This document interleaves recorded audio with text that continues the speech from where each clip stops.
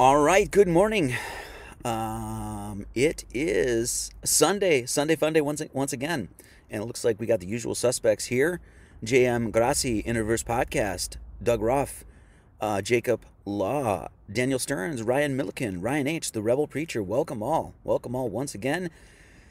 It is I, Marty Leeds, teacher of the mysteries and preacher of the heart. You are listening to the Gnostic Church and Academy of Lord Jesus Christ. Hey, maybe you're watching it. We got a great one for you today. This one, I've been really excited to do this for about 2 weeks now, and it's going to be a good one. And today we're going to be talking about Noah's Ark and the dove of the Holy Ghost. That's what we'll be discussing today. And it promises to be a good one. I promise after this, I mean, the goal is anyway that after watching this one, you will never view the Bible the same ever again. That's the goal of today's service today. So let's get right into it. If you want to become a member, if you want to become part of the fellowship, part of the congregation here, you can stop on over to GnosticAcademy.org. That's GnosticAcademy.org. We are a church. We are an academy. We do a lot of learning. We do a lot of teaching. We do a lot of preaching. That's what we do over here. And you can support this. The best way to support this work is to become a member of the fellowship. GnosticAcademy.org, $5 a month, 14 quarterly, or 54 for the year. There's books, there's podcasts, there's music. There's all sorts of goodies for you to bite down into. And there's so much there. It's sort of like a Truth or Netflix, kind of, a little bit. I mean, it's all pretty much my stuff. But, yeah, there's so much. If you want to learn esoteric knowledge, if you want to learn the mysteries, if you want to start initiating yourself into these higher levels of wisdom, the site is a great place to start. And so I highly recommend going over there. And I appreciate everybody that has sent donations or has signed up. I really appreciate it. I really do. It means the world to me. It's what keeps this old train a-chugging along. You know what I'm saying? So it's a beautiful morning. The sun is out. And I've got my knockoff Ray-Bans on, and we're going to do it. So let's start off with the prayer, as we always do. To the Most High, I repent. I turn to fasting and prayer for your instruction, for inspiration and insight. I repent for the sin of confusion and all other effects that has bestowed onto me. I pray for equitable relief for my mistakes and confusion to be annulled, to be made whole once again. I pray to the Most High for all parties. I pray to the Most High not to keep a thing of what is cursed.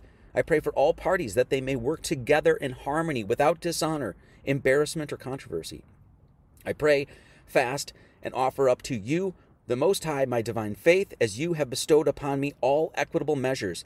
I shall continue to lay hands on the sick so that they may be healed. I shall take up serpents and cast out demons, as the Holy Scriptures command.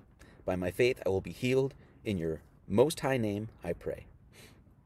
So I thought that was a good way to start off this service. Okay, once again, we're going to be talking. We're going to we're on episode 8. So we've done, I guess, since we started at 0, we've done 7 thus far, 8 episodes thus far. We're on this is the 8th one now, 9th one now. That's confusing, but I guess it is what it is. And we've been going step by step through the chapters of Mark. So we did literally chapters 1, 2, 3, 4, 5, 6. A couple we did in a few parts, and we went through it line by line. We picked out the mathematics. We looked at the astronomy. We looked at the the biology, the correlations that we can make, of course, to human anatomy. Okay, and we're going to do something similar today and talk about Noah's Ark and the dove of the Holy Ghost. Okay, and we will get back into Mark, by the way, because I definitely want to do 7, and then we'll see from there. Coming up, we'll be talking about, I've already got a bunch listed. Next Sunday, we're going to be talking about what is Gnosticism, what is Gnosis. We will be going over that. We're going to be talking about the ark, the solar bark, and the sort of the sun god myth. We'll be talking about that. We're going to do compasses and square. Okay, we're going to talk about the compasses in the square, make astronomical correlations to that, explain, what those symbols actually mean. Lots and lots of stuff we'll be covering, okay, moving forward. But today we're going to be talking about the symbolism of Noah's Ark and the dove, okay? So thank you all for joining me once again, and I promise this is a banger. I showed this to Jennifer like the other week, and I think she just commented here. I showed this to my wife the other week, and she was like, Oh, wow. So, okay. So let's do it. So first, let's talk about the dove. What is the symbolism of the dove? We'll see where, as we see, it's going to be part of the Holy Trinity, and we'll see that Noah, on his big old ship, sent out a dove and came back, and that's when he could find essentially dry land, and we'll cover all of that. So we have the dove being this bird, of course, and it's a fundamental part of, as we see, of Scripture, okay? And it represents the Holy Ghost, the Holy Spirit, okay? And, of course, the dove brings the olive branch, which the olive branch is always a symbol of peace, which the dove is a symbol of peace. Used literally universally, it's pretty much understood as a symbol of peace. The dove is, of course, white. What is white? It's purity.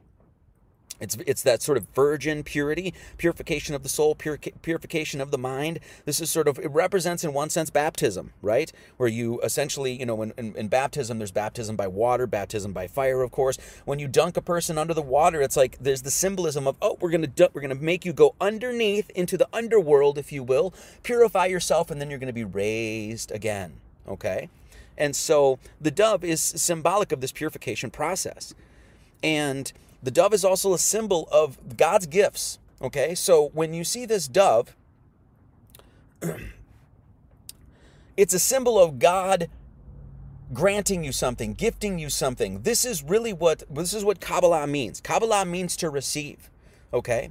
And we're going to talk about this next week when we talk about Gnosis, so exactly what divine revelations are, Gnosticism, that sort of thing. And the dove absolutely represents this whole phenomenon, actually, of where God, from on high, literally gives you information.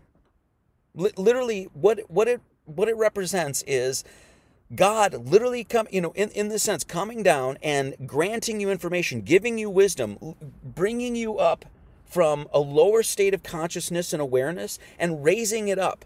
And this is done literally through God giving you something, okay? And this is what this ultimate, spiritual experience is, Gnosticism, Gnosis is really all about.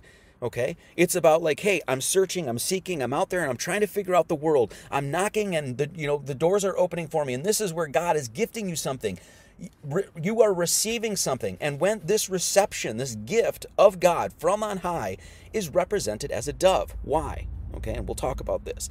And we'll see it in Scripture. This is all New Testament stuff here, and we'll go to the Old Testament, of course, because that's where, Genesis, Noah's Ark, that whole bit is. But Matthew 10:16 says this, "Behold, I send you forth as sheep in the midst of wolves. Be therefore wise as serpents and harmless as doves." Once again, peace, right? "And straightway cometh out of the water, he saw the heavens opened, and the Spirit like a dove descending upon him." Descending. The dove is coming from on high. Of course, it's a bird, and it's coming down. It's descending into the human vessel, into the vessel of the human being. That's Mark 1:10. Luke 3:22. 3:22 there. "And the Holy Ghost descended in a bodily shape like a dove." Okay, so here's the Holy Ghost, and we'll talk about this in the representation of the Trinity. Holy Ghost descending like a dove into the human being in a bodily shape upon him, and a voice came from heaven. What's the voice? It's the Word, the thunderous Word of God. Oh, the light. "And this voice said, Thou art my beloved Son, my beloved light. In thee, in you, I am well pleased." So this is God saying, hey, I'm going to give you the dove, this Holy Ghost descending upon you in a bodily shape. Here it is, upon him. And the voice is going to come from that and say, oh, right? The voice of God. And when this happens, I'm pleased with you. That's what it's saying. John 1:32 says, "And John bare record, saying, I saw the Spirit descending from heaven like a dove, and it abode in him." Abode, of course, means live. It means to house, right? That's right. Hit that like button. Share this. Subscribe. Subscribe. Hit the like button. Shower the people with love is what I would say. Okay, so the dove represents the Holy Ghost, Holy Spirit, Holy Ghost. And it represents a gift. It represents descending, knowledge from on high, descending into the human vessel. Okay, so now we see the Trinity, countless pictures of the Holy Trinity. And of course, we have the Father, the Son, and the Holy Ghost. The Father, the Son, and the Holy Ghost. The Father, the Son, and, the Father, the Word, and the Holy Spirit. Okay? And of course, the Father is this, figure of God. The Son, of course, is Jesus Christ. And the Holy Ghost is the dove. And countless illustrations will show this. Not only do we have it in Scripture, we have it, echoed in art, of course, right? And you can see all these here. There's some other really great ones there. There's, of course, Jesus Christ. He's got the disc, the light, to signify that he is illumined. He has reached salvation. That's what that signifies. He is no longer just a material being. He recognizes his inner spiritual being. So God is there gifting the Holy Ghost, right? Which ultimately brings you to the Christ, brings you to the Christos. Another one, Father, Son, Holy Ghost. There's another one. Of course, look at this. I've shown this before. I'm going to show this again here. Check this out. So this is the Father, the Son, and the Holy Ghost. And the Holy Ghost is a dove. And look what the Holy Ghost is doing. The dove is stretching its wings out, across a circle to create the diameter of the circumference of that circle. It's literally, look at that. Look at the dove. This is symbolism, showing you geometry. That's saying, hey, and God's like, hey, look at, he's holding his right arm out. He's like, hey, this is my gift to you. Look at how many, there's like little yods or little arrows or little fire bits, if you will, around that circle. If you see, there's 7 of them. 1, 2, 3, 4, 5, 6, 7. Of course, 7 in the septenary cipher. We're not going to cover literally any math today except what I'm going to tell you right now. 7 is SEVEN. That's 65551. It equals 22. And 22 divided by 7 equates to pi. It's 3.142. Common and widely used abbreviation and approximation of pi. Of course, pi has to be abbreviated, has to be approximated due to its infinite nature. So there's your Father, Son, Holy Ghost. A dove. She's forming pi, by the way. So there's that. Okay, so here's another one. The dove. Okay. So what does the dove represent? Once again, it represents the Holy Ghost. Well, what does the Trinity represent? Okay, so the Father, the Son, and the Holy Ghost is, the Father is the creator. Father, the future, the creator. Okay, so as we walk through time, as we sail our vessel, once again, we are a spirit. We are a scintilla, a spark that is in a body, in a material body. And that body is floating in the seas of time. Okay? And as we float through time, past, present, and future, right? The Father is the thing that's coming towards us. It's the future. It's what's being created in front of us. Then we have the Son, which is the present. It's the gift. It's the gift of the now. It's the preserver. Okay? It's that, there's that movie, Waking Life, where they say it's the eternal wow that is happening right now. It's that eternal moment of the now, the oneness that's always here. Then we have the Holy Spirit, the Holy Ghost, which is the past, the destroyer. So we have, and we'll explain why the Holy Ghost is a destroyer. Father, future, creator. Son, present, preserver. Holy Ghost, Holy Spirit, past, the destroyer. Past, present, and future, creative, preserver, destroyer, Father, Son, Holy Ghost. That is your Trinity. Now, immediately people will have an issue with this because they see it, say, wait a second, why is the Holy Ghost? This is the holy, blessed Ghost, this, the Spirit, and this is descending upon a human being into abiding as a gift from God, abiding in the human vessel. And now you're telling me it's a destroyer, it's a destructive force. Huh? What? What are you saying? What is this is this some sort of, crazy Gnostic approach? No. This is absolutely how the process of you coming to enlightenment works, okay? The Creator, the Father, you go and knock. You go and ask, right? And you constantly do this through life, and you just constantly make that pursuit. I want to know God. I want to know the truth. I want to know the truth. I want to know it, okay? And you're persistent in that, and you knock. God, the Creator, is going to open up to you, okay? And what the Creator is going to do is going to gift you something that is extremely destructive. And this is a great thing, because what that destructive force is destroying all of the preconceived notions, all of the biases, all of the faulty understandings, all the misconceptions and misinformation, all of the nonsense, all of the BS that has been placed in your mind throughout time. All of the evil workings of the world that are convincing you of things, are propagandizing you, telling you lies, faults of history, blah, blah, blah, blah, blah, blah, blah. All of the things have been placed upon you, all of these lies. And your pursuit of truth is to go and say, I am going to find God. And when I do, you know what God is going to do? Destroy all of that. It's all the carnal, it's all the material, it's all once again, the faulty ideas that you had, stupid notions, head full of naivete and ignorance. God is going to come and baptize that and wash it all away and destroy all of it. In order to be reborn, you must die. In order to be reborn, you must die. Let me say it 3 times. In order to be reborn, you must die. So the gift that is the Holy Ghost, that is that dove that descends down, is death. And it's the death that we all yearn for. It's the death to say, I no longer want to follow that BS cosmology. I no longer want to live in the history of lies. I no longer want to believe in a bunch of, BS and propaganda. And God is going to destroy all that. And in the destruction of that, in that gift, you will be reborn anew. You will be a new vessel. You'll think with a new mind. You will express with a new heart. You'll see with new eyes. Okay? And that's what we seek. So the formula of the Holy Trinity is the Father, the future, the Creator, brings us the past. All of the stuff that we want to believe in the past. Destroy all of that stuff. And ultimately, what does that bring us to? The gift of the present that is Jesus Christ. The now. Okay? So once again, we yearn for that destruction. We yearn, we beg for it, we pray for that destructive force. Because once again, that destructive force leads us to our rebirth. Okay. So has everybody got the idea of the dove and what it absolutely represents? Okay. There's 33 liking Illuminati. 33 likes, total Illuminati.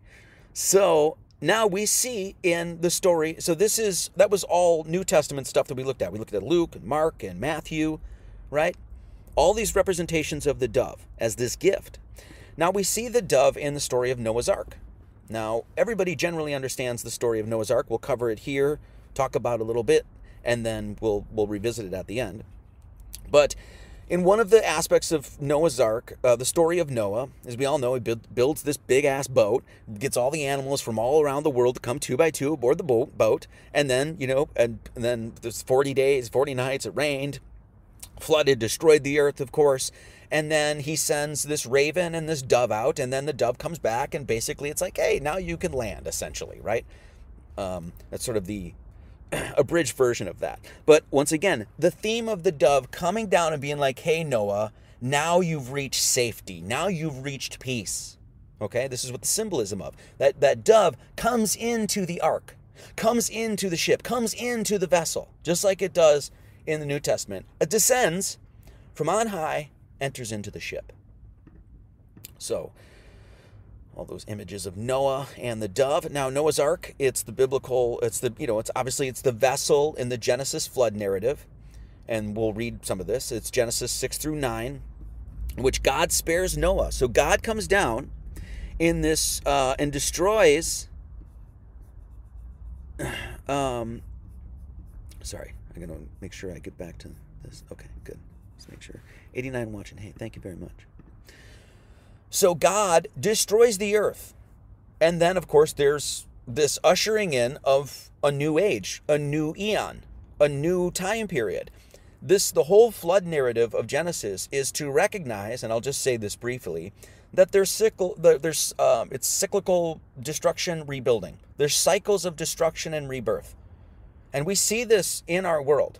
We can see and look back at the history that they lied to us about. And we're like, okay, well, that's all nonsense. And then we just look with our own 2 eyes and our own renewed mind and our own renewed heart. And we look at the world around us and be like, whoa, there was tons of civilizations here. This wasn't just some unexplored tract of land by a bunch of savage Native Americans or whatever. But no, there was obviously people here. And then all of a sudden, now they're gone. And then before that, just as Genesis tells us, there were giants. Well, what giants? What the heck happened to all of them? I guess we don't know. Cycles, patterns of destruction, rebirth. Okay? That's exactly what happens in our solar year. Right now we're in the death of winter, and of course, we're coming back to rebirth, life beginning again new in spring, springing up. And of course, this white snow that's all around me blankets the earth, just as the dove. And the water sinks into the earth and baptizes the earth, if you will. Okay? So this is cycles of destruction, rebirth, okay? So we hear this narrative, and then God spares Noah and his family, okay? Once again, vessel, the ark, brings all the animals forth, and examples, so his family and all the world animals from a world engulfing deluge or flood, okay? And we'll read this here, okay? So once this is Genesis, I think this is 8:17 to 20, and behold, I, even I, this is God saying, yep, I'm gonna come and destroy everything. People are like, God, he's just so maniacal and crazy, and why, if he loves everything, why would he destroy things? Because that's what happens down here. Life and death. Death and rebirth. And behold, I, even I, do bring a flood of waters upon the earth to destroy all flesh wherein is the breath of life. And from under heaven, and everything that is in the earth shall die. But with thee will I establish my covenant. And the covenant with God is the agreement with God. That's what we have. It's an agreement with God. And that agreement is ultimately to follow his way, follow his laws. And how many do not follow those laws? And when at some point, when so many people do not follow the laws, God's like, I told you what to do. What is he going to do? Just as we see. It's going to destroy everything, rebuild anew. And thou shalt come into the ark, thou and thy sons and thy wife and thy sons' wives and thee. And every living thing of all flesh, two of every sort, shalt thou bring into the ark to keep them alive with thee. They shall be male and female, of fowls after their kind, and cattle after their kind, and of every creeping thing of the earth after his kind, two of every sort shall come unto thee to keep them alive. Okay, so what is Noah's Ark here? Well, Noah's Ark is... Well, actually, before we get into that, now, people want to say that this is like some sort of like that this is a history book, right? We're going to talk about this. And in viewing this as a history book, like, this is what we're reading. There was actually a dude named Noah, had a couple sons, brought his wife aboard. God, reigned for 40 days. And then he historically brought all these animals 2 by 2 aboard the boat, etc., right? And so you have people like, what's this guy's name? Ron Wyatt, I guess his name, Ron Wyatt. And he goes out and he's like, I found Noah's Ark. It's in, the mountains of Ararat or Iraq or whatever, right? And you'll see these people, and people will get behind this. And of course, Daily Mail shares this because, of course, Daily Mail, just an A-plus journalism there, right? Has Noah's Ark been found, the Daily Mail asks, right? Perpetuating nonsense is essentially what they're doing. Archaeologists are 99% sure that they have found Noah's Ark. Okay, so now it isn't to say there are not flood myths. There are flood myths all over the world. So it isn't to say that there wasn't a flood, or there haven't been floods, or there haven't been cycles of destruction and, recreation, if you will. There have been, okay? And we'll get into this. So flood myths all around the world. Ancient Near East, Mesopotamia, the Abrahamic religions, of course, China, Mesoamerica, South America, the Canary Islands, Inca, the Tupi, I guess. This is all just stuff sourced from Wikipedia, but you can find this all over. In fact, there was a guy I read at one point, he did his college thesis on this, that there was flood myths all over the world. Choctaw, the Ojibwe, the Menominee, the Hopi, the Anishinaabe, the Inuit, Irish, Cornish, right? So it's not like we don't have flood myths all over the world, but what the story of Noah is doing is actually, it's trying to get you to understand cycles of destruction and recreation, but also to understand that these stories are cosmic stories, that they're written in the stars, and therefore they're written within you. Okay? What the Bible is a living theology. Okay? And this comes from my book, of course, plug time. My book, Lord Jesus Christ, which everyone should have a copy of this and get it on your bookshelf. 550 some pages exploring the mysteries through Christ. So, it says, what happens when one takes all of these stories like Noah's Ark at face value and assumes that their express purpose for being written was to record authentic factual accounts? Is that when we do this, is the timeless wisdom that is beyond time, that's in eternal wisdom, in other words. What happens when we take these stories at face value is that the timeless wisdom encrypted beneath their polyvalent layers is missed. The fact of the matter is, when forced to digest these stories as purely historical events, what we lose in the process is the greater mysteries beholden within them.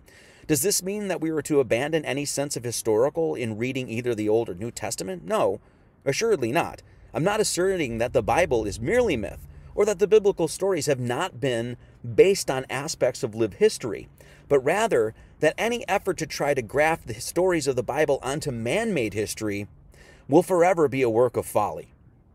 As any sincere researcher who has thoroughly investigated history assuredly recognizes and firmly understands, especially given our modern age, that there is no genuine version of events that we may agree to call history. There never has been nor ever will be an unbiased, impartial, and authentic recording of the collected events of humanity. As Napoleon has often been quoted saying, history is the set of lies agreed upon, and such a statement, regardless of who has said it, one should take to heart. There never will be a truly objective record of history, and we certainly cannot view the compendium of and repository of tales, myths, parables, and allegories of the Holy Bible as such. If honest with himself, no man may say with any confidence that he can provide abundant proofs for the historical legitimacy of any of the characters or figures in the good book. Moreover, the Bible itself announces resolutely that one is to prove all things, and what man can never do is prove, with 100% certainty, what has happened in the past. Prove all things. Hold fast to that which is good. 1 Thessalonians 5:21. And this is a quote from Alvin Boyd Kuhn. Okay, it says, "It is the purpose of this present volume to set forth to the modern mind the extent of the wreckage which splendid ancient wisdom suffered at the hands of later incompetence. It involves the reversal of that mental process which in the days of early Christianity operated to change myth and allegory in the first instance over to factual history. When we do this, this is what we end up with. People having no idea what these stories actually mean and going on crazy archaeological explorations trying to find a literal, a physical, historical Noah's Ark."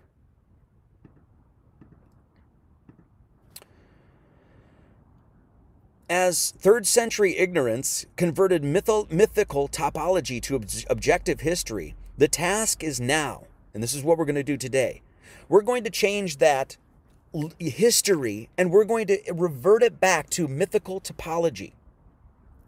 Okay? As 3rd century ignorance converted mythical topology to objective history, the task is now to convert alleged objective history back to mythology, and then interpret it as enlightened theology, as a living theology. Right here in the now. Not something that existed 2,000 years ago. Right here and now, and we're going to do that today. The almost insuperable difficulty of the project will consist in demonstrating to an uncomprehending world, mistaught for centuries, and now fixed in weird forms of fantastical belief,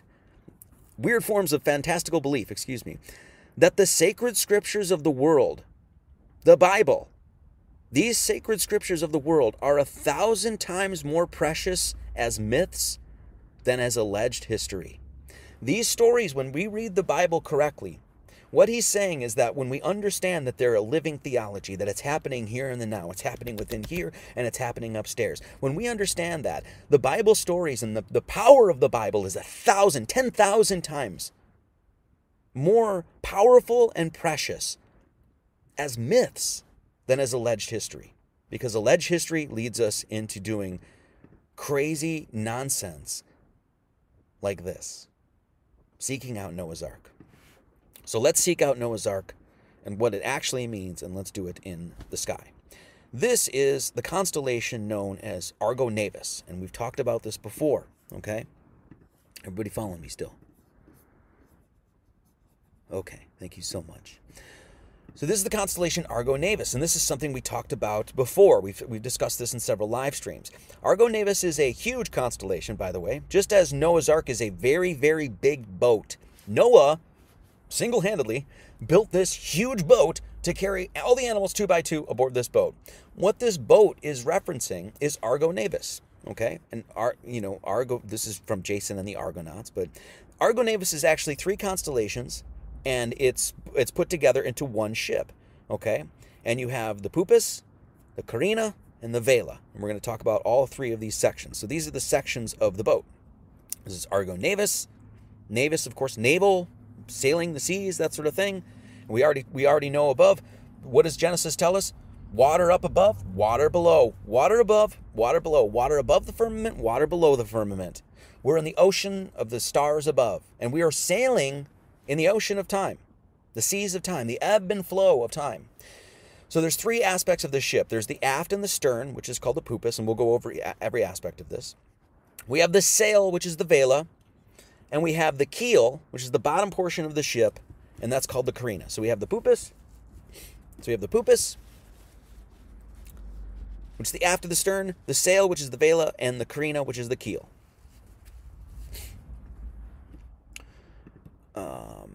In modern times, Argo Navis was considered unwieldy due to its enormous size. Hydra is a huge constellation.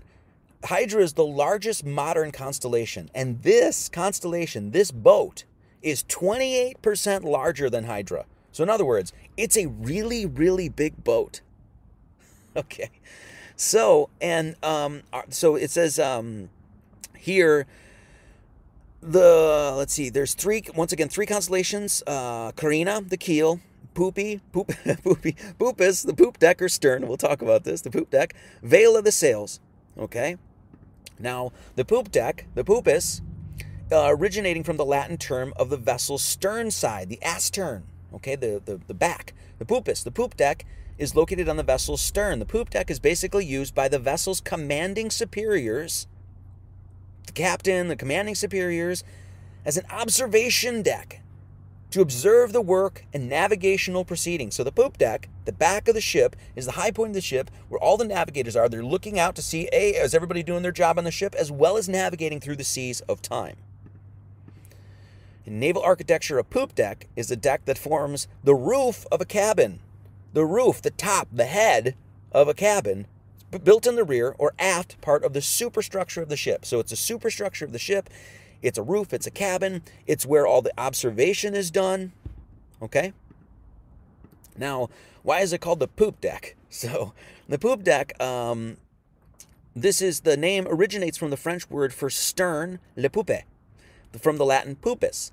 Okay? So this is why, and then it says the poop deck is technically a stern deck in which the sailing ships was usually elevated as the roof of the stern after the cabin, also known as the poop cabin. Okay, so there's a reason why it's called the poop deck, because it comes from le poupe, and this is where we get the word poopus. Okay, so once again, these are the sections of the ship. There's the aft of the stern, and that's the constellation poopus. Now this is actually where we get the term puppies. Okay. And you can even see here, a puppy is a woman's small pet dog, a word of uncertain origin, but likely to be born from the French poupée. So we have the le poupée, which is the poop deck, and the French poupée, which is doll or toy. Okay, little dog appears to have been called a puppy. Okay, so we have the poopus, the puppy. This is where this comes from. So hence why it's called the poopus and the poop deck. Okay, so now we have, once again, let's go back to the sections of the ship. We have the keel. Okay, the keel is the underbelly of the ship, and that's called the carina. Okay, let's see if I have this here. There's the Argo Navis again. Okay, and the underbelly of the ship, the keel is the bottom most longitudinal structure element on a vessel. Laying down of the keel is the initial step in the construction of the ship. So once again, here's our section. So there's the keel, there's the carina, which is the underbelly of the ship. There's the aft of the stern, and the vela, of course, is just the ship. I mean, it's the sails, okay? Aft stern, the poop deck, the poopus, the carina, which is the keel, and the vela, which is the sails. And as far as I know, the ship captains and the shipmates, they used to sing an old sea shanty aboard Argo Navis, and it was, Carina had a poopus head. Carina had a poopy head. Carina had a poopus head. Carina took a walk. Now Carina's dead. There's about 3 people that are going to get that joke. Anyway, so Carina, bottom of the ship, poopus, the aft stern, the sail. Okay? Once again, there's the ship. There's the ship again. A big ark. A big boat. Huge constellation, literally at one point the biggest constellation when you can put all of these together. Now notice the poopies, the poopus deck, the poop deck, puppies, is right next to Canis Major. Canis, of course, means the major dog. So it's almost as if the Canis Major is giving birth to the poopies, the puppies, the poop deck. Okay? And we'll see why Canis Major is so important in just a second. Once again, this Argo Navis is skimming along the river of the Milky Way. Argo derived from the ship Argo in Greek mythology, sailed by Jason and the Argonauts. The Ark sailing the river, the seas, the river of the Milky Way. The river of the Milky Way. And you can see this is the Milky Way right there. You can see it behind it. That's the river of stars. There it is again. Let's see. Now, this boat, this ark, this vessel represents you. You are the ark. Your human body is a vessel that is floating through the seas of time, the ever-flowing seas of time. Why is it ever-flowing? Because past, present, and future are always moving. There's only that one still place, which is the eternal now that is happening, the eternal wow that is happening right now. You were in that vessel, sailing the seas of time. That's what this all represents symbolically. Of course, you have the four,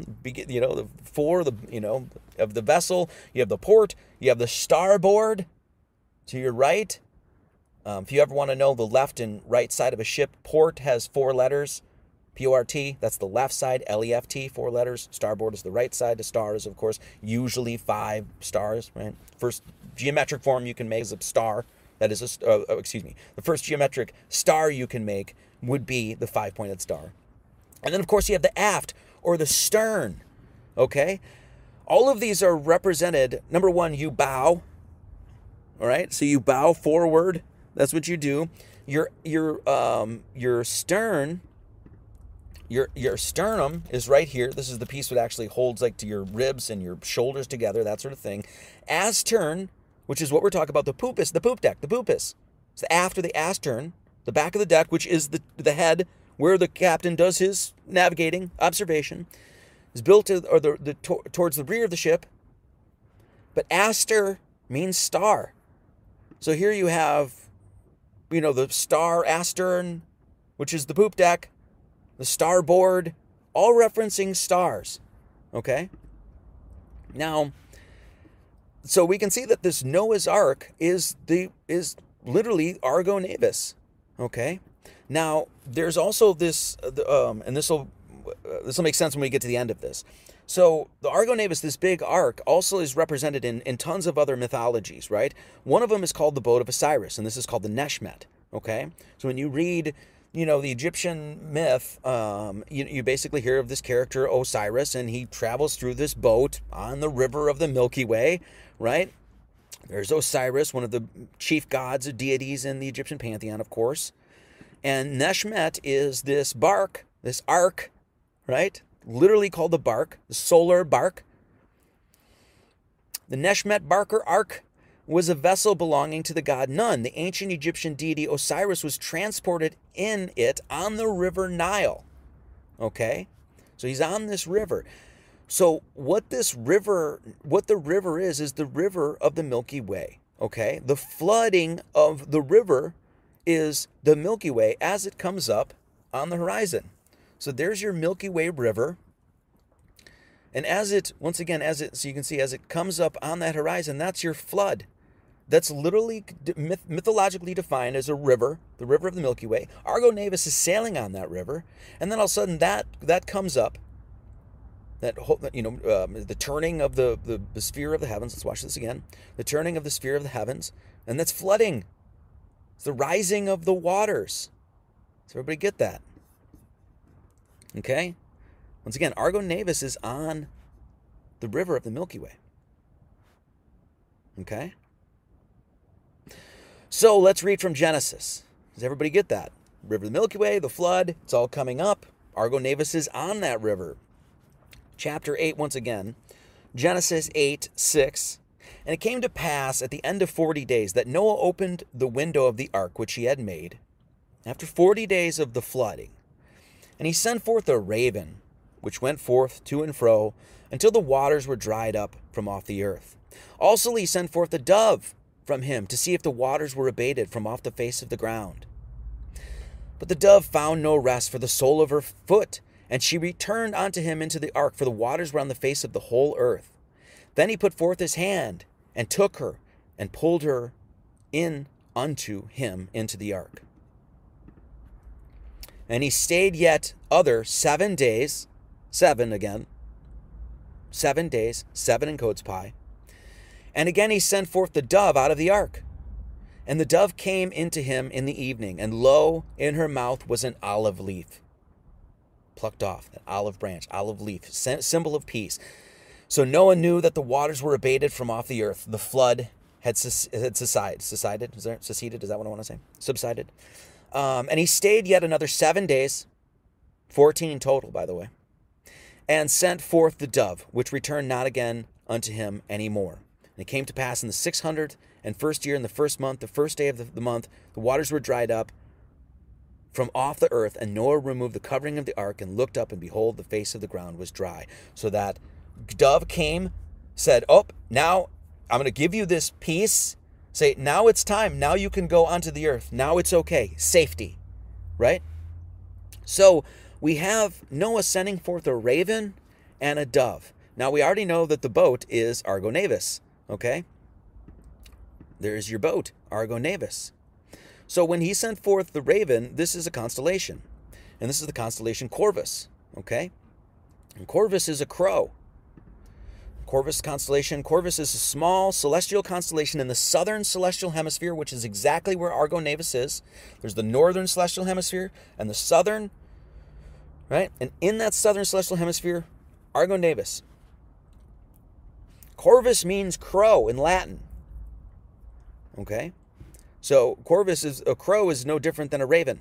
Okay? So Genesis says, up, he sent forth a raven, which went to and fro till the waters were dried up from off the earth. Okay? Then he sent a dove. So there's our Corvus, our crow constellation. Then he sent forth a dove. And that's the constellation Columba. Columba is a faint constellation designated in the late 16th century. Its name is Latin for dove. And it's just south of Canis Major, which is where we are. Once again, remember, the Pupus, Canis Major, was delivering the puppies, which is the poop deck of the ship. And right there is a dove, Columba. And this is the constellation Columba. There's Canis Major, you can see right there. You can even see there's the poop deck. There's the Pupus right there, the puppies. Okay? And why is it called Columba? By the way, there's a whole, I didn't even want to get into this, but the figure of Columbia in American folklore, history, that sort of thing, that's a whole nother conversation right there, based on this dove of peace, though. It's called the Columbidae, I think is how you say that, and it's a species, a genus of birds. Columbidae is a bird family consisting of pigeons and doves. Okay, so this Columba constellation is literally a dove, and this Corvus constellation is literally a crow. Okay, so we have Columba, which is the dove, and Corvus, which is the crow. And so here we have the two birds that Noah in his big Argo Navis ship sent out to see if things were going to be okay. And what was the thing that brought him back, the message or the gift that was brought back that went into the ark to say, hey man, you can go on dry land now? It was the dove. It was Columba, right? So what do we have going on here? So there's your flood of the Milky Way. And that is your river of stars. And there is, in blue there, you can see, that's your ark. That's your Argo Navis. Literally the biggest constellation. When you combine those three into the big ship, the ark, the bark, Noah's Ark, it's the biggest constellation. It's an enormous ark, and it's sailing the river of the Milky Way. And that orange there, that's literally the flood, the Milky Way. That represents this flood here. So that ship is, there it is, the Milky Way River, the flood coming up for 40 days, 40 nights. And Argo Navis is on that river. He sends forth the Corvus, the crow. He sends forth Columba, the dove. So there's your flood, there's your ark. To the right, always sitting at the right hand of the Father, if you will. To the right is Columba, the dove, right by the ark. And to the left is the crow or the raven. And that's just to the left of the ark. So these stories, all of these stories, are written right upstairs. It's a scripture in the stars. It's cosmic, eternal stories. Noah's Ark didn't happen 2,000 years ago. Well, I guess it did, because it's eternal. It happened 2,000 years ago, and 2001 year ago. It happened yesterday. It's happening right now, and it'll happen tomorrow. Okay? There's your ark. There's your dove. And there's your crow. So you don't have to go searching for you don't have to go searching for Noah's Ark. You don't have to make a trip to like the Mount Ararat or anything like that. You don't need to spend like thousands of dollars and go get like your booster shot so you can get into the country and stuff like that. You don't need to do that at all. You can sit on your ass right where you are right now, and you can find Noah's Ark.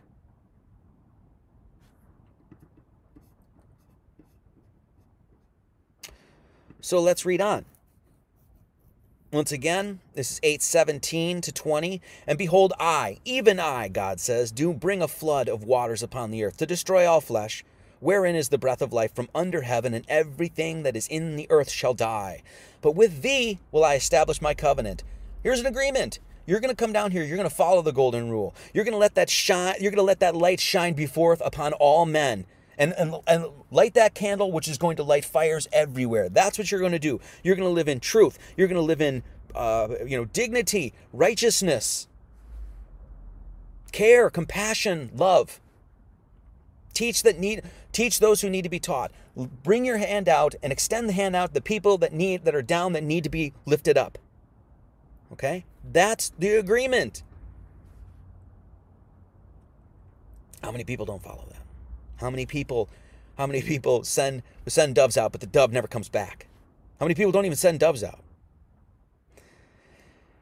But with thee will I establish my covenant, my agreement, that thou shalt come into the ark, thou, and thy sons, and thy wife, and thy sons' wives with thee. And of every living thing of all flesh, 2 of every sort shall thou bring into the ark, to keep them alive with thee. They shall be male and female, of fowls after their kind, and of cattle after their kind, of every creeping thing of the earth after his kind. 2 of every sort shall come unto thee, to keep them alive. So what is the 2 of every sort? Well, we got two fowls after their kind, and that's, of course, the birds, the Northern Cross, Cygnus, and Aquila. Those are 2 birds in the skies, 2 constellations. So there's the fowls, Aquila and Cygnus. And, of course, we have cattle of all sort. We have, of course, Taurus and Aries, and Capricornus, which is, of course, the sea goat.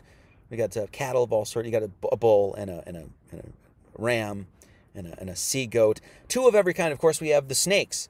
We've got serpents, serpents kaput, serpents cauda, which is the constellation serpents, the 2 aspect of that. And of course, we have Draco the dragon, which is another serpent. So 2 serpents after its kind. Of course, we got to bring lions aboard the ark, the Argo Navis, and that's of course Leo Major, if you will, and Leo Minor. There's two lions that are aboard that ship. And we got to remember to bring the horses, the celestial horses we have to bring, which is, of course, Pegasus, which is a flying horse. And then, of course, we have Monoceros, which is mono means one, and ceros means horn. And that's your unicorn, 1 horn. So you've got the 2 celestial horses. We've got Pegasus and Monoceros. You're gonna put aboard the ark. Don't forget, we gotta remember, we gotta bring the leopards and the lynx. So we gotta bring those 2 cats, if you will. We got to throw them, 2 of every sort, aboard Argo Navis to withstand the flood. And don't forget the 2 fishes. We got to bring 2 fishes, one that's going up, one that's going down, representing, of course, male and female. So we got to bring those 2 fishes, which is, of course, Pisces. And don't forget, there's got to be 2 bears that come aboard Argo Navis, the ark. We got to bring Ursa Major, and of course, we can't forget Ursa Minor, the 2 bears that we're going to bring aboard the ark, which is, of course, in the sky above, which is where all of these constellations are. And we can't forget Canis Major and Canis Minor, the 2 dogs. So we got to bring the dogs, and we got to bring the bears, and we got to bring the 2 fishes, and we got to bring the leopards and the lynx, and we got to bring the celestial horses, and don't forget the lions. We got to bring the lions and the snakes, and the lions, the tigers, the bears, oh my, and of course all the cattle and the birds. And these are all the animals that were brought aboard Argo Navis, the big ark in the sky. Now, the dove, once again, we have God gifting this dove this symbol of peace. This is the Holy Ghost coming into your vessel in the shape of a human, right? And the dove that's going to form a human, abiding in your vessel, into your ship that's sailing the seas of time. And God is going to gift that to you from on high. Canis Major is a dog. It literally is, in this sense, it's birthing the puppies, which is your poop deck. The poop deck, the poopus, is your head. Now, this has got to be some sort of cosmic joke by God because he's hilarious. That, in other words, your head is full of poopus. Your head is full, it's a poop deck. It's full of crap. And the dove is going to purify and wash away all that BS that you put in your head all those years. But Canis Major is a dog. The mirror of dog is God. Okay? Now, that dog is giving birth to the puppies, which is literally your head. It's the head of the deck. It's the observation deck. That's what you're observing right here, right? It's your astern, your stars. Head full of stars, if you will. The dog, right under that dog, the mirror of dog is God, is the dove. And where is that dove landing? It's not landing in the carina. Carina had a puppy head.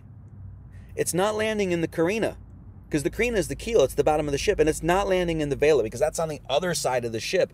Where is that dog, God, dropping the dove? It's dropping it into the poopus, into the roof, into the cabin, into the head of the human being. So where is that dove being dropped? Let's use this one. See that? God. The dog, the Canis Major dog, is dropping a dove into the head of the ship. It's a story written in the stars. Now, you say, well, a dog and God, what's going on here? Why this is important is because Canis Major is, the head of Canis Major is the star Sirius. Okay? Sirius is clearly one of the most important stars in the sky. I mean, mythologically, like when you look at cosmologies across the world, Egypt being one of them, Sirius is a huge, and we'll talk about this, Sirius is a huge aspect of the Egyptian myth. So here you have that red there, of course, that's Sirius, that's your dog, Canis Major, your dog, you're flipping your God, right? Mirror of dog is God. It's giving a dove into the roof, the head of the cabin, right?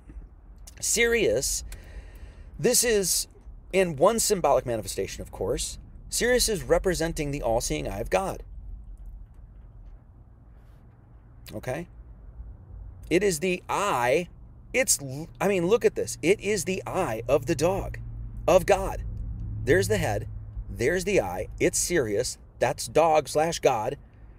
By the way, dogs are, they love you unconditionally. By the way, if you want to see a great live stream I did called God is Dog, or Dog is God, one of the two. And it's on GnosticAcademy.org. Okay. Eye of the dog of God, sending down the dove into the poopus. And this is the all-seeing eye of God. The all-seeing eye is an important symbol of the supreme being, borrowed by the Freemasons from nations of antiquity. People think the all-seeing eye of God is like a Freemasonic symbol. It's not. No, Masonry is literally just a compendium of symbols that are religious symbols, sacred symbols that have been used all over. The all-seeing eye of God is no different. Okay? Both the Hebrews and the Egyptians appear to have derived its use from the natural inclination of figurative minds to select an organ as the symbol of the function which is intended peculiar to discharge. Basically, the all-seeing eye they use the eye because it's like, well, the eye sees all things, obviously. On the same principle, the open eye was selected as the symbol of watchfulness, and the eye of God as the symbol of divine watchfulness and care of the universe. Of course, we have Psalms, 15, whatever. The eyes of the Lord are upon the righteous, and his ears are open unto their cry. Behold, he that keepeth Israel shall neither slumber nor sleep. He's always awake. The eye is always open. Okay? The all-seeing eye of God, the Egyptians represented Osiris, their chief deity, by the symbol of an open eye. Osiris, Sirius, and place this hieroglyphic of him in all of their temples. His symbolic name on the monuments was represented by the eye accompanying a throne, to which was sometimes added an abbreviated figure of the god. Okay? The all-seeing eye may be considered as a symbol of God, manifested in his omnipresence, his guardian and preserving character. Okay? It's a symbol of the omnipotent, omnipresent deity is what it is. The all-seeing eye of God, when you look at this, Sirius, which is the head, the eye of the dog star, which is right by the columba, which is the dove, right by the great ark. Okay? Sirius, the word Sirius literally tells you about the eye. And Sirius is Siri, which is iris backwards. Iris backward. So the iris is the iris in humans is the color typically, brown, blue, or green area with the pupils, the pupus. Wait, the pupils, the pupus. Okay. So the iris, and that's really what Sirius is. The Sirius is iris us. The eye us. Eye on us. That's what Sirius is. The eye of the dog star. Sirius in English gematria just happens to equal 33. So why is Sirius, this eye on us, so important? Sirius is well known as the dog star because it's the chief star in the constellation Canis Major, the big dog. Right below is the dove. The ancient Egyptians noticed that the heliacal rising of the star Sirius, the brightest in the night sky, would occur a short time before the annual flooding of the Nile. So here we have something that happens on Earth. The actual flooding of the Nile was what's the word?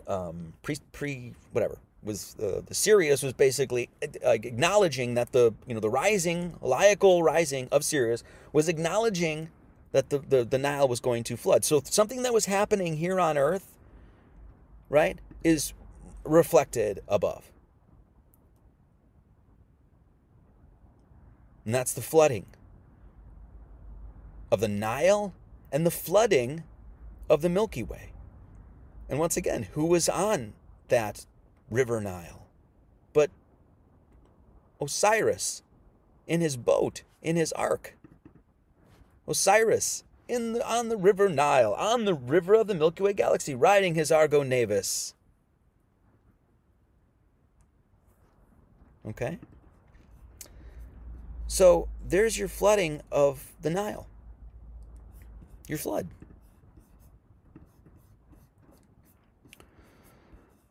So, and of course, what is this saying here? And the wonderful Dr. Bear Lando. By the way, I mentioned this last time. We finally got to watch Terrain, and it's great. We saw both parts of it, and I highly recommend going over to Alpha Vedic and going to show support for like Dr. Bailey and Kaufman and all those guys. It was really great. So, Dr. Bear wants to say here that pineal male unified with pituitary female, thine eye be single, absolutely, positively, doctor, absolutely, representing the single eye, the all-seeing eye above, within. And that's what all of this is, this is showing. Okay? Thy eye be single, the whole body shall be full of light. Now, what is this story ultimately representing? You, through time, ultimately coming to salvation, ultimately opening yourself up to allow that dove to come into that ark and bring you the peace of salvation. It's really what it's all about.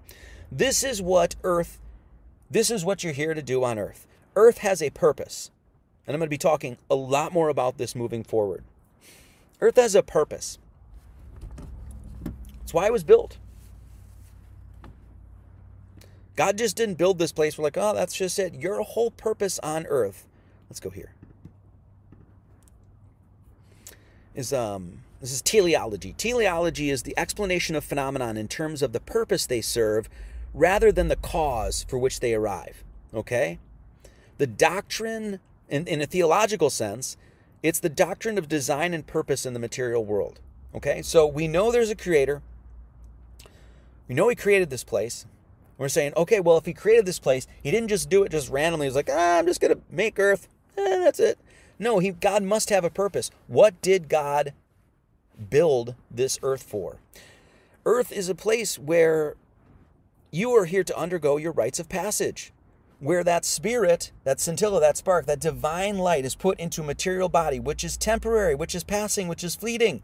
And you're given this time here to undergo that process of returning home, to bring that light back home, back to source, to return to the oneness of God.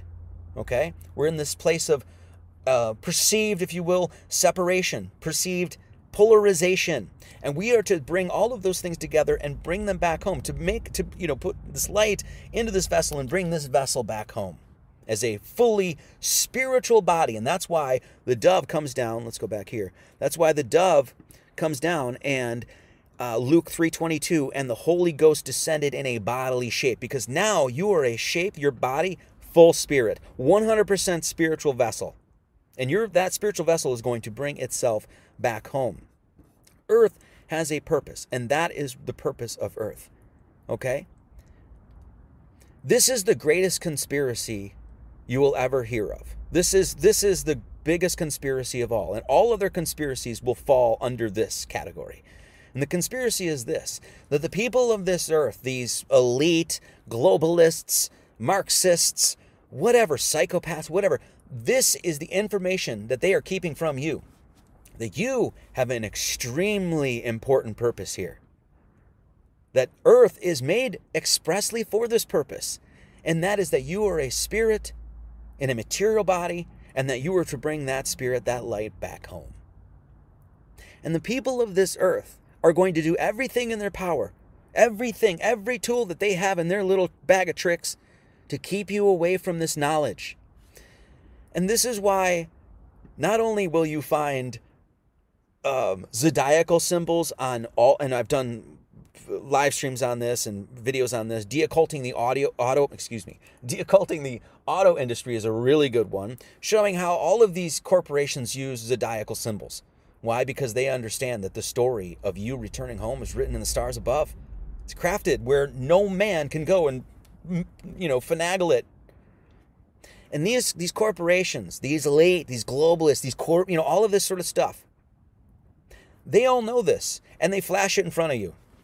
Why do you think Apple, what I'm using right now, has an apple, a bite from the apple? Because it's telling you about your purpose here. Now, they're not telling you about that, of course. They're just giving you a symbol to be like, this is what we know, and we don't care if you know it.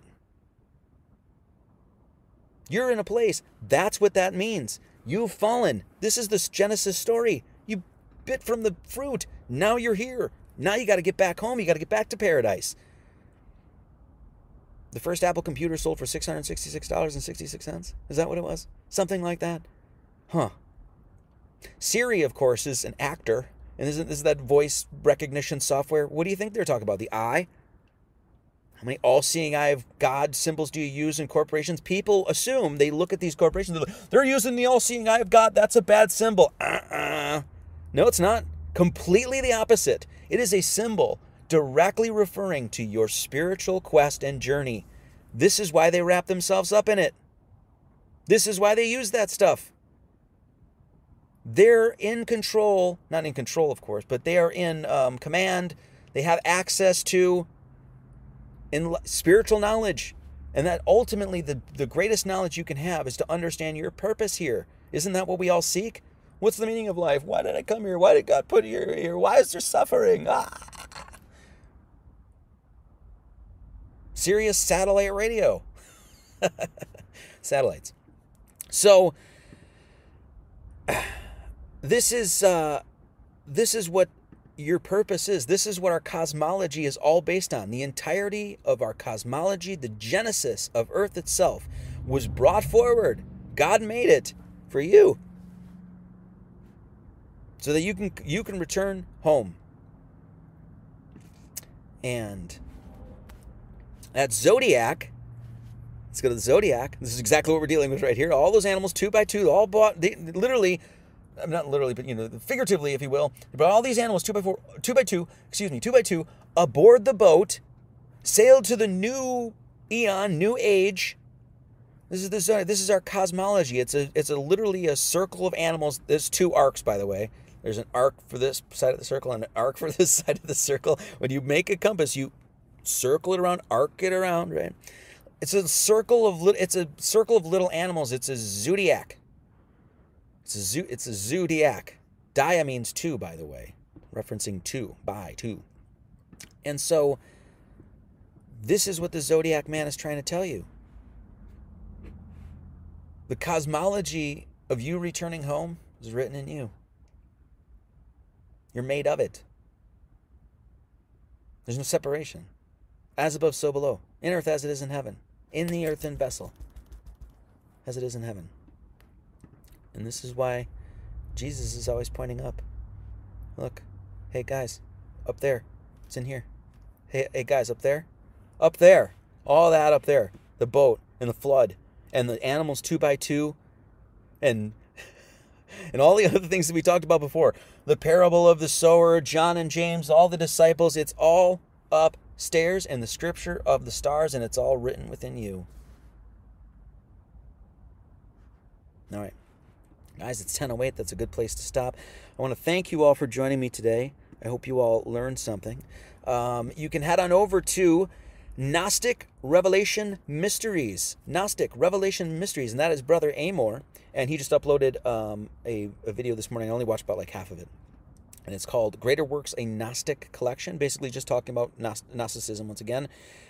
Gnostic Revelation Mysteries. Brother Amor, go over there and he will have a new teaching for you. And we're going to be doing this every Sunday. I'm going to go and then he'll have one uploaded either after me or before it, same time, whatever. And so if you want even more revelations, more revealings, more teaching, all that sort of stuff, teaching and preaching, head on over to Gnostic Revelation Mysteries. That's Brother Amor, okay? Also, I also just did the Higher Side Chats with Mr. Greg Carlwood. Greg is a good dude. I always got along with Greg really well. I hadn't been on his show for, a couple years. Released the new book and gotten really great response from the interview. So I haven't listened to it because, I get tired of listening to myself. So if you get a chance, go on over to Higher Side Chats and show Greg some love, okay? I really appreciate that. Okay, let me get back here. Does everybody love it? Spicy Sarah, you got my, hey, Spicy Sarah, let me get at you here. You got my reference to, if you were listening, right? Karina had a puppy head. Come on. I know you got it. Okay, that's going to do a Quantum Epic sub. Yeah. So, thank you so much. Thank you for all. I want to make sure I didn't forget any super chats or anything like that. Let me just scroll back. Oh, Small Axe, thank God for sending this guy. God.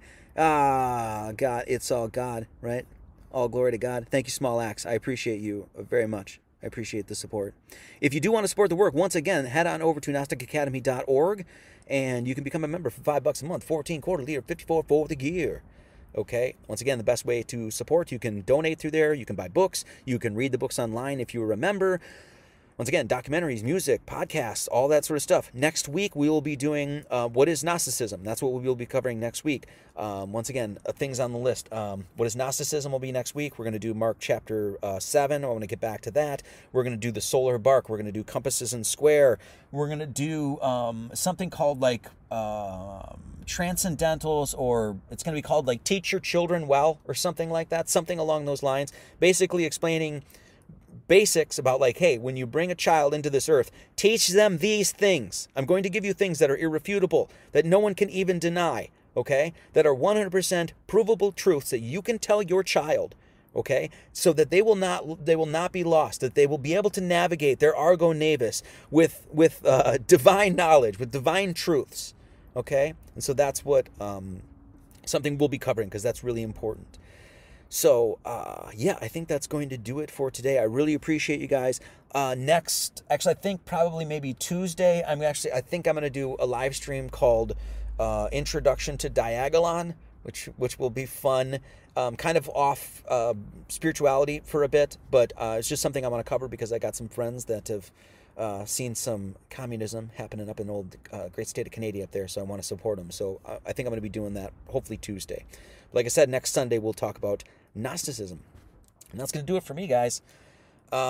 May you always keep yourselves in the love of God, looking for the mercy of our Lord Jesus Christ unto eternal life. May his grace be with you all. Amen. All right, once again, thank you all for joining me. GnosticAcademy.org, stopping over, support the work, okay? It's going to do it. As always, many blessings and much love to all.